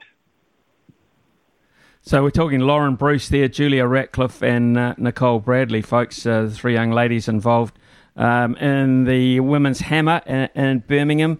What have we got to look forward to now, Terry, in terms of the remainder of the world champs? I'm here with, I'm in charge of Georgia Hulls, seeing James Mortimer was not able to be here. So she's got the 200-metre first round in a couple of hours' time. Then we've got Portia Bing in the 400 hurdles tomorrow, as well as Brad Mathis in the 800. And then we followed that up. We have Tori Peters, who's got the javelin, and she'll be pushing to try and make a final for the first time at world level. And then we've got a couple of boys running, Hamish Carson and Geordie Beamish running in the 5,000 metre later on. Geordie Beamish, he's been doing well on throughout the American college. I think he went through the college system at Villanova or somewhere like that, and he's obviously progressed on very nicely from there.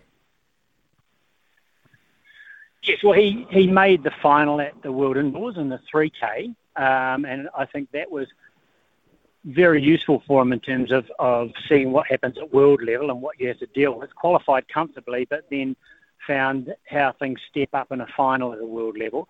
So I think he'll bring that experience into his 5,000 metres. And I saw him at the track yesterday, and he was looking pretty smooth. And he certainly is a nice runner. And if he's got his timing right with his training, then there's nothing to make me think that he shouldn't have a successful championships. Terry, outside of the New Zealand competitors, and I thank you for updating us on all of their performances as such, what has impressed you? What have been the standout performances thus far in the World Championships? Well, I think this is my 8th World Championships I've been to, and it never ceases to amaze me the level of performance from up-and-coming athletes, young athletes, new athletes. For example, the young man who didn't make the final of the 100 but broke the world under 20 record in the 100 metres in the heat. And if you think about the likes of the Usain Bolt that's been around before, then that's a pretty outstanding performance. We have the established ones like Karsten Warholm in the 400 metres who makes it look so easy, but we know it isn't. Those who've tried 400 metre hurdles before. Outstanding competition in the shot put last night. That was a great competition, even though it was 3 Americans getting the gongs. The men's 100 metres is always the outstanding event, and one of the big things about that is when you're in the stadium, and whether it's a 30,000 seat stadium or a 50,000 seat stadium, there is no noise when the athletes go into their blocks, and that's an extraordinary thing to witness. Terry, yesterday, and I watched this event myself, Shelly-Ann Fraser-Price claimed an astonishing 5th world 100 metres title at the age of 35. She clocked 10.67 seconds to edge out her countrywomen and Sharika Jackson and Elaine Thompson-Herah. Some commentators saying afterwards, perhaps the greatest athlete in history. It's a big call when you think about some of them over the years, but she's a contender, isn't she? Oh, it has to be with that many gongs. You have the likes of Alison Felix, who's just had her last World Championships, and she'd be one of those athletes who'd be in that conversation. The amazing thing about the sport and an event like this is the level of some of these athletes, and especially someone like Shelly Ann, who's, at 35, normally we talk about sports people being over the hill at 35, and that they, at over 30 they're losing their speed. Well, I think she makes a bit of a lie of that sort of idea. Mm. She's astonishing. In fact, Jamaica, in terms of their sprint team, have always been quite astonishing. So, Terry, what's the program post World Champ? Straight on to Birmingham? Is that the case? Yeah, so we go from the first team goes from here to our pre-camp in Cardiff. Funnily enough, staying at the famous Angel Hotel. Those rugby aficionados who know what that means. And then from there we go into Birmingham for the games themselves. So it's a pretty quick run-in back to major competition for these athletes. Just tell them that you got someone by the name of Murdoch in your team and they'll duck for cover, won't they? Exactly, yes. Hopefully we'll take the whole team home with us.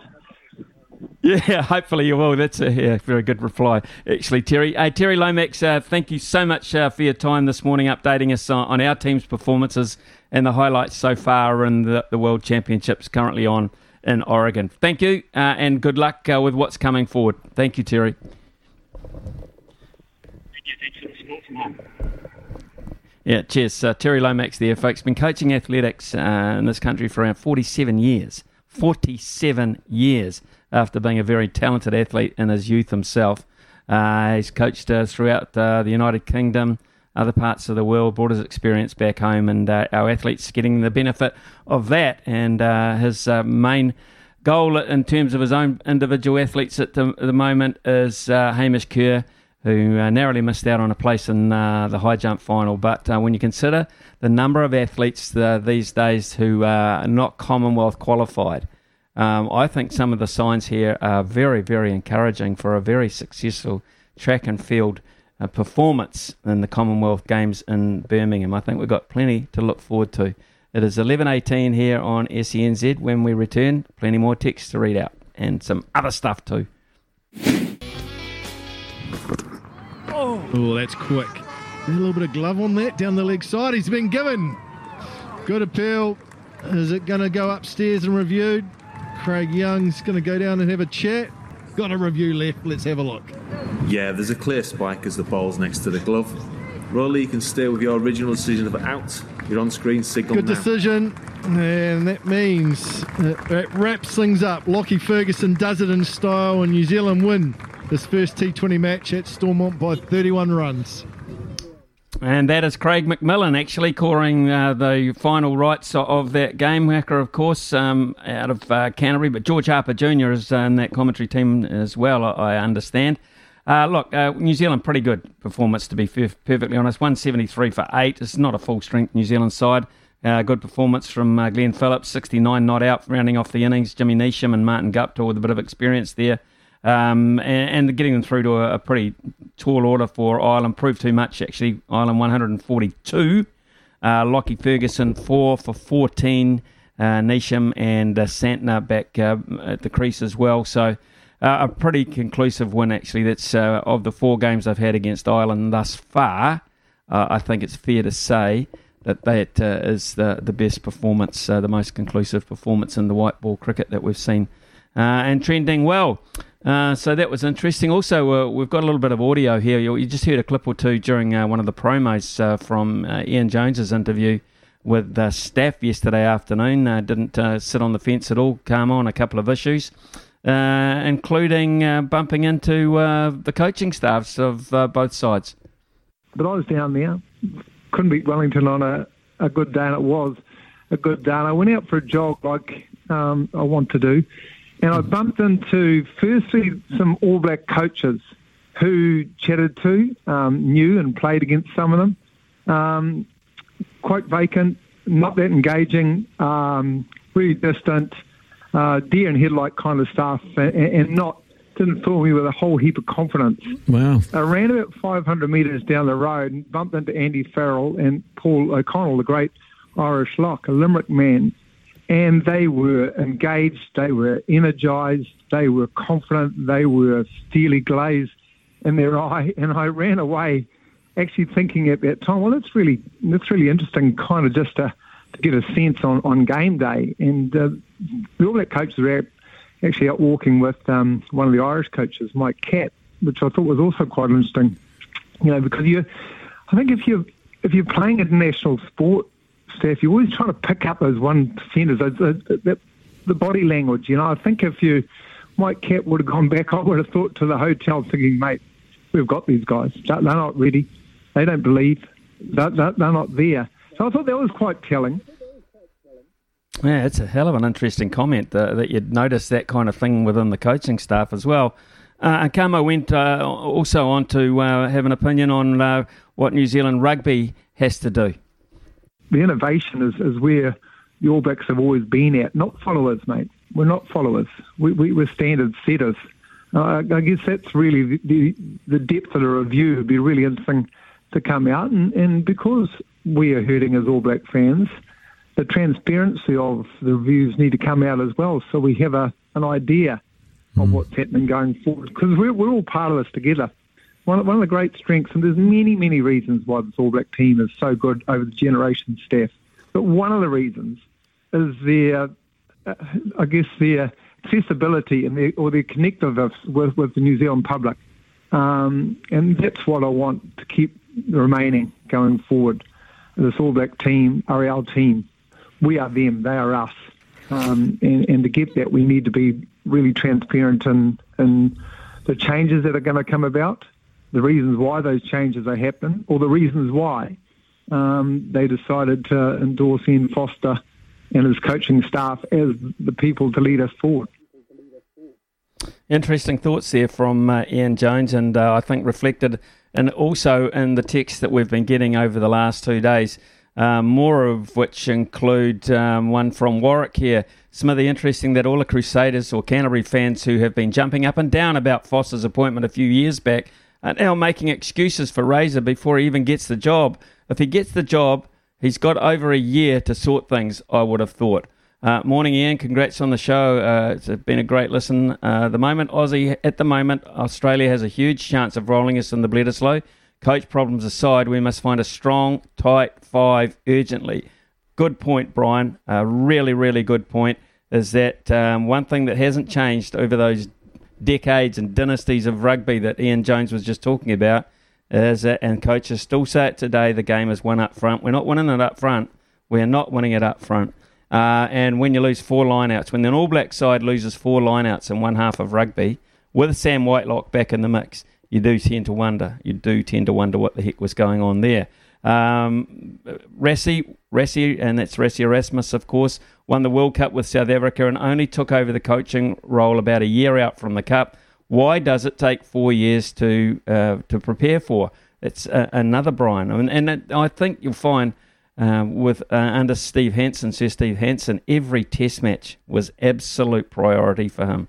World Cup was in the distance and it was always on the radar, but every test match mattered to him. And I think that's the other theme that's coming through from you good people as we get your texts and phone calls, is that the World Cup's it's a distant thing at the moment. It's about now.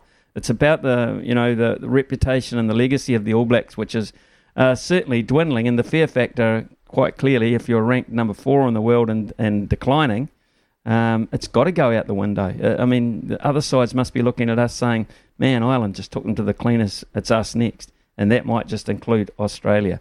A little bit scary when you say it like that. 0800 150, folks, 811. 0800 150 811 is our phone number. After the news here with Araha, we shall be playing Stump Smithy. Please join in. And this, of course, Stump us for the first time in our second year. That's your incentive. Year 2 of Stumped. Ian Smith, SNZ Mornings, of course, now producer Logan. It was great to have JD on earlier. The man, the myth, the legend that I replaced, Smithy. Great to be here. Of course, you've made the big call, being the generous man that you are sometimes. Although we're only doing a $50 TAB bonus bet, what else could our contestants win today, Smithy? Well, I reckon, because it's a birthday, we give just double it up a wee bit. And in terms, I won't go over $100 in the TAB. What about we give them a $50 Chemist Warehouse voucher as well as the $50 up for grabs in terms of the TAB as well. So it's a total prize package of $100 just for answering 3 pretty simple questions, I would have thought. Look, if there's any issues with it and the boss jumps up and down on top of you, mate, don't blame me. You carry it, okay? You carry it. Right? That is, it's as simple as that. That is my burden. I'll take that, Smithy. Don't you worry, mate. I'll just twist the arms of the nice people in the sales department. But first up on the line, Peter from Cambridge. Come in, mate. Yeah, guys, how are you? Yeah, we're good, Peter. Well, I'm not sure how confident we are. We'll just wait and see what the subjects are. But yeah, $50 with the Chemist Warehouse voucher and $50 from the TAB could be yours, Logan. Please, the categories. Before we get cracking into that, Peter, have you played Stump before? No. All right, so I'm just gonna rattle off the rules here so you know how the game works. We do have 3 categories to choose from today. If you get a question wrong, then it's going to be over to Smithy for a chance to knock your bails off. Get out within those first 2 questions. It's on to the next caller in line. Get dismissed on the final question, and we will jackpot tomorrow. Now, today's topics for you, Peter, are the Commonwealth Games, All Blacks versus Ireland, and boxing. Take your pick. We'll go AB's Ireland. All right, here we go. Good luck to you both. I don't know how you guys are coping still with the series loss, but we'll keep going. James Lowe has been playing for Leinster since 2017. Of course, he was fantastic against the All Blacks on tour this month, but which NPC side did James Lowe play for from 2012 to 2017? Must want to say Canterbury. One of the worst things I have ever seen done on a cricket field. Not a red and black man, Smithy. No, I'm just going quickly through them in my mind. Waikato? Oof. One of the worst things I have ever seen done on a cricket field. Yeah, how quickly you forget. He played for the Chiefs. Yes. But fins up, Tasman Marcos. That's who he played NPC rugby for. God. Stole another one, did they? Goodness me. It sure did. So that means you're still alive here, Peter. Second question for you. Playing a minimum of 10 test matches, which All Blacks captain has the highest winning percentage in the team's history? Richie McCaw. One of the worst things I have ever seen done on a cricket field. It's a very, very good guess. Richie is, of course, very high up on that list, but it's not Richie. Over to you, Smithy. Did he have to be captain for 10, at least? Yes. Or play 10? I believe it was 10 matches captain. So I'm not sure Buck qualifies because I think Buck Shelford was unbeaten. On the basis he might have captained the side 10 times, but a sneaky suspicion it's only 8. I will say Buck Shelford. Just a couple of chips down the wicket, right in the slot, and away it goes. That is correct. Actually, I should have just looked at my notes. I've got his freaking win record here, Smithy. 96.4%. That was his win record. That's 13 wins, 1 draw, 0 losses. Yeah, unbeaten. I realised he was unbeaten, yeah. Okay, so we've repelled that challenge. What's next? Yeah, unfortunately, Peter, back to the pavilion for you. Thanks for playing Stumped. Now we're going down to Christchurch. Gareth, come in, mate. Hey, guys. How you going? Hey, Gareth. Good morning to you, mate. So it's all on the line here. $50 from the Chemist Warehouse and also $50 from the TAB. And the question is, Logan. The question is... Last question, all on the line, as Smithy just said. The All Blacks series lost to Ireland. That's the first time since 1986 against the Wallabies, of course. Who was Australia's captain for that historic moment at Eden Park? Ooh. Going back a while. What year? 1986. Oh.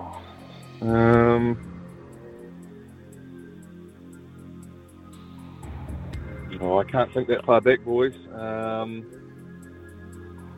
Before I'll say Eels. I think it was before his time, but I'll go for Eels. One of the worst things I have ever seen done on a cricket field. Bit of a stumble there, Smithy. Right. Over to you. Yes, 1986. Coincidentally, the year of my birth. That's how far it's been. Okay, right, fair enough. I was going to say initially Nick Farr-Jones, but I think Nick Farr-Jones might have come in after that. So I'm thinking it was the same year, I think, of it might have been the Cornelson year, was it? 80, well, I don't know. I could be completely and utterly wrong there. He scored 4 tries. But anyway, I'm going to go Tony Shaw. Tony Shaw from Australia. One of the worst things I have ever seen done on a cricket field. Andrew Slack is the answer that I was looking for. Oh, I know him too. I know him. The pain. So really digging into the history books there. But Gareth, that does mean on our first birthday here at SENZ, not only are you going to get the $50 TAB bonus bet, but you will also get the $50 Chemist Warehouse voucher. Congrats, mate. Thanks, guys. I'll take that. I stumbled my way through there, but it's a bit before my time, so I'll be much appreciated. Gareth, it's not before my time. That's why I should have damn known it, and I know Andrew Slack well too. He'd be very insulted to the fact that I didn't know that. Stay on the line, and Niv will get your details, so we'll get that product to you as soon as we possibly can. Congratulations, mate. And we will be back here on SENZ very shortly with a Mount Rushmore with a difference today. Recommendations as to who we think should now be the All Black hierarchy.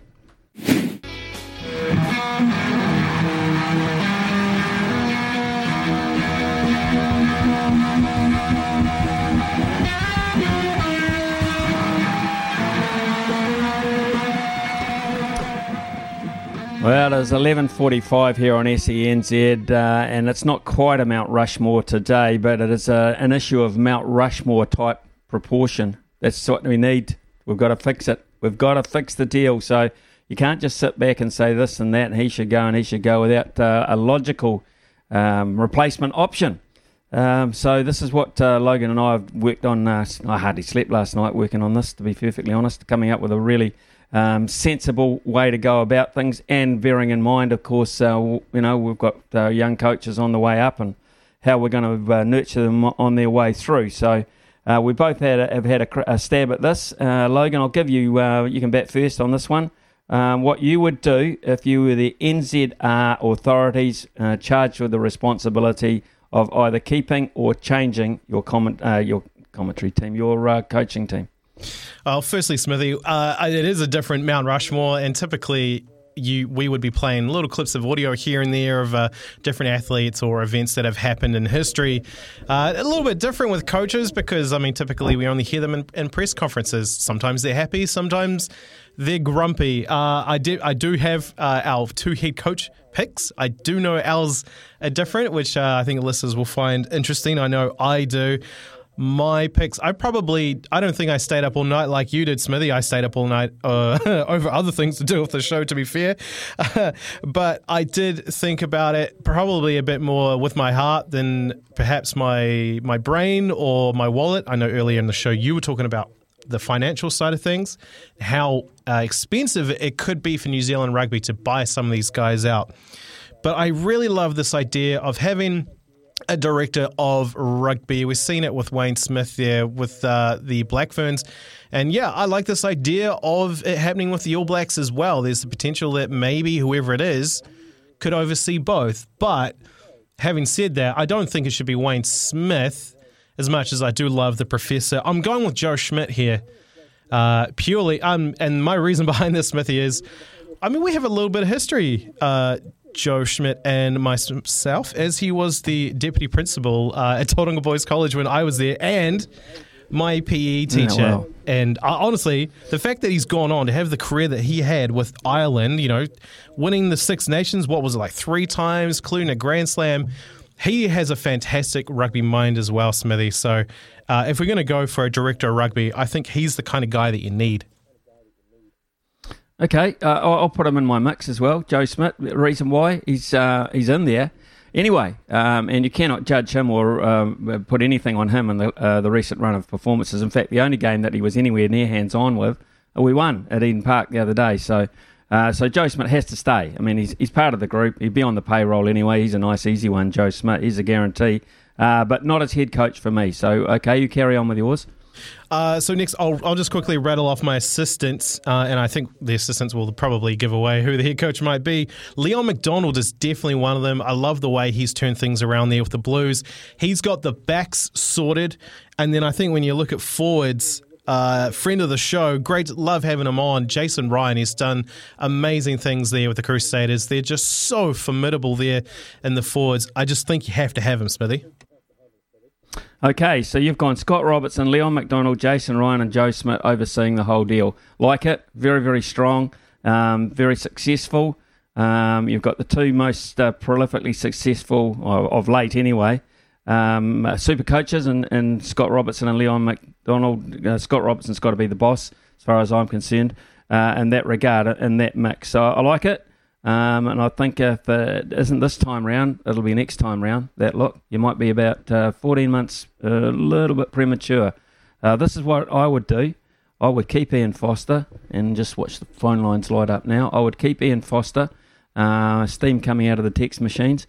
I would have him for a number of reasons. I don't think he's got the right guys with him. I really don't. He's been around the scene for quite some time, been part of a group that knows how to win a World Cup. Didn't win it last time, but with Steve Hansen, he has won a World Cup. Let's not forget that. Joe Schmidt is clearly in my mix as well, and in an advisory capacity and overseeing capacity, and all a selection capacity in particular, along with Ian Foster. Clayton McMillan comes in as coach of the Chiefs, but coach of the Maori All Blacks as well. One of the reasons I want that in there is because you cannot run from the fact that we have a lot of Maori and island personnel in there, and he knows quite clearly how to get them gelling in the mix there, and I think you've got to have that. I think it's a huge part of it. So Clayton McMillan comes in, and I think a nice pathway for him as well. Leon McDonald comes in. He will look after the backs, etc. Clayton McMillan, the forwards. And then as an assistant, Leon McDonald, I think, is a terrific coach, very popular, and knows what it's all about, and coming through the Crusaders system as a player as well. And Mike Cron, I think you can't ignore the fact that 14 months out, we've got to win the game up front. We had a pretty good scrum at Eden Park, and then when Mike Cron was called in during the COVID-type debacle, it looked like things were going pretty well. He walks away from the team, and all of a sudden we're under pressure there. So I know it sounds a little bit top-heavy in numbers-wise, but there's a lot of experience there, and we need experience going through to a World Cup. We've got to have guys that have been there before in the mix, and there are three of them there, Foster, Schmidt, and Mike Cron. So that's my mix. It's not the 7 or 8 that they've got now. I'd cut the numbers down under the too many cooks spoil a broth theory, but that's where I'm going. So it won't happen, but that would just be me. There you go. No, I like that. I like that, Smithy. I think that's a very solid. I love the choice of Clayton McMillan. I love what he's been doing with, obviously, the Māori All Blacks and with the Chiefs. So good picks there. Because just one thing, though, Fozzie, you just got to make sure you talk to him about the task at hand. Look, I just want to talk about this test match. Okay. Well, we'll talk about the next one, and that's in South Africa, and I think he'll be there. So there you go. Just get the knives. Put the knife away, will you? And play the ads. Go on. That's your job. Thank you so much for all your texts and things today. I've had a couple come in and reply to my Mount Rushmore selection. I totally understand where you're coming from, Nick, Paul, etc. Look, and we will get to... I'm going to keep those texts, all of those texts, because they'll still be current tomorrow. So Dan, you, Sean, Jim, John, we'll talk about those subjects tomorrow morning in our first window of opportunity. We'll hold on to them. Thank you. Thanks very much for all your correspondence today. It's been great. And it will continue to be great this afternoon. Mark Stafford, of course, been here since day one. Hardly missed a day, actually, Steph. Always rely on Steph to be here fit and well. Steph, listen, Midday Madness today on our birthday day. Yeah, a little bit nostalgic, Smithy, given that we're a year old. I'm just going to be asking for people's favourite sporting highlight of the last 12 months. And we've got a whole heap to choose from, haven't we? And I want right from, gold medals, Paul Cole, all of those great stuff, to maybe your local rugby club winning for the first time in many years or beating a foe. Let's just share some success and good times in the sporting fields, your sporting fields. Yeah, I think it's a good idea too, because the last 48 hours have been anything but good times and good sharings. Yeah. To be perfectly honest, the sharings, that's right up there with learnings, isn't it? It's right up there. Right up there with learning. What else, mate? What else after that? Well, Hamish Mackay didn't answer his phone yesterday, so he promises he will today. So we will be talking to him. Also going to chat with Chris Gollins. We talked to him pre-Tour de France, so we're sort of halfway through. Have a reset with Chris Gollins, our cycling expert. Might have Brad Walter from NRL.com, yet to be confirmed, but cutting-edge stuff, Smithy, leave it to the last minute. And Zoe Hobbs will join us out of Oregon after a wonderful performance on the world stage at the 100 metres. I reckon she's a big chance, Zoe Hobbs, to be very close to a medal. Isn't it great? Isn't it great to see the New Zealand singlet? And I so look forward to that. I think we're going to go all right in track and field. I really do. Strong Commonwealth Games, I'm predicting. We've had a strong show today. Thanks so much for your help today, Aroha. Thank you, as always, Niv, for sitting in today. For Brian, done a great job, fella. We'll catch you tomorrow. And to you too, Logan. Have a great remainder of the afternoon. We'll see you tomorrow. When making the double chicken deluxe at Macca's, we wanted to improve on the perfect combo of tender Aussie chicken with cheese, tomato and aioli. So, we doubled it. Chicken and Macca's, together and loving it. Ba-da-ba-ba-ba. Available after 10:30 a.m. for a limited time only.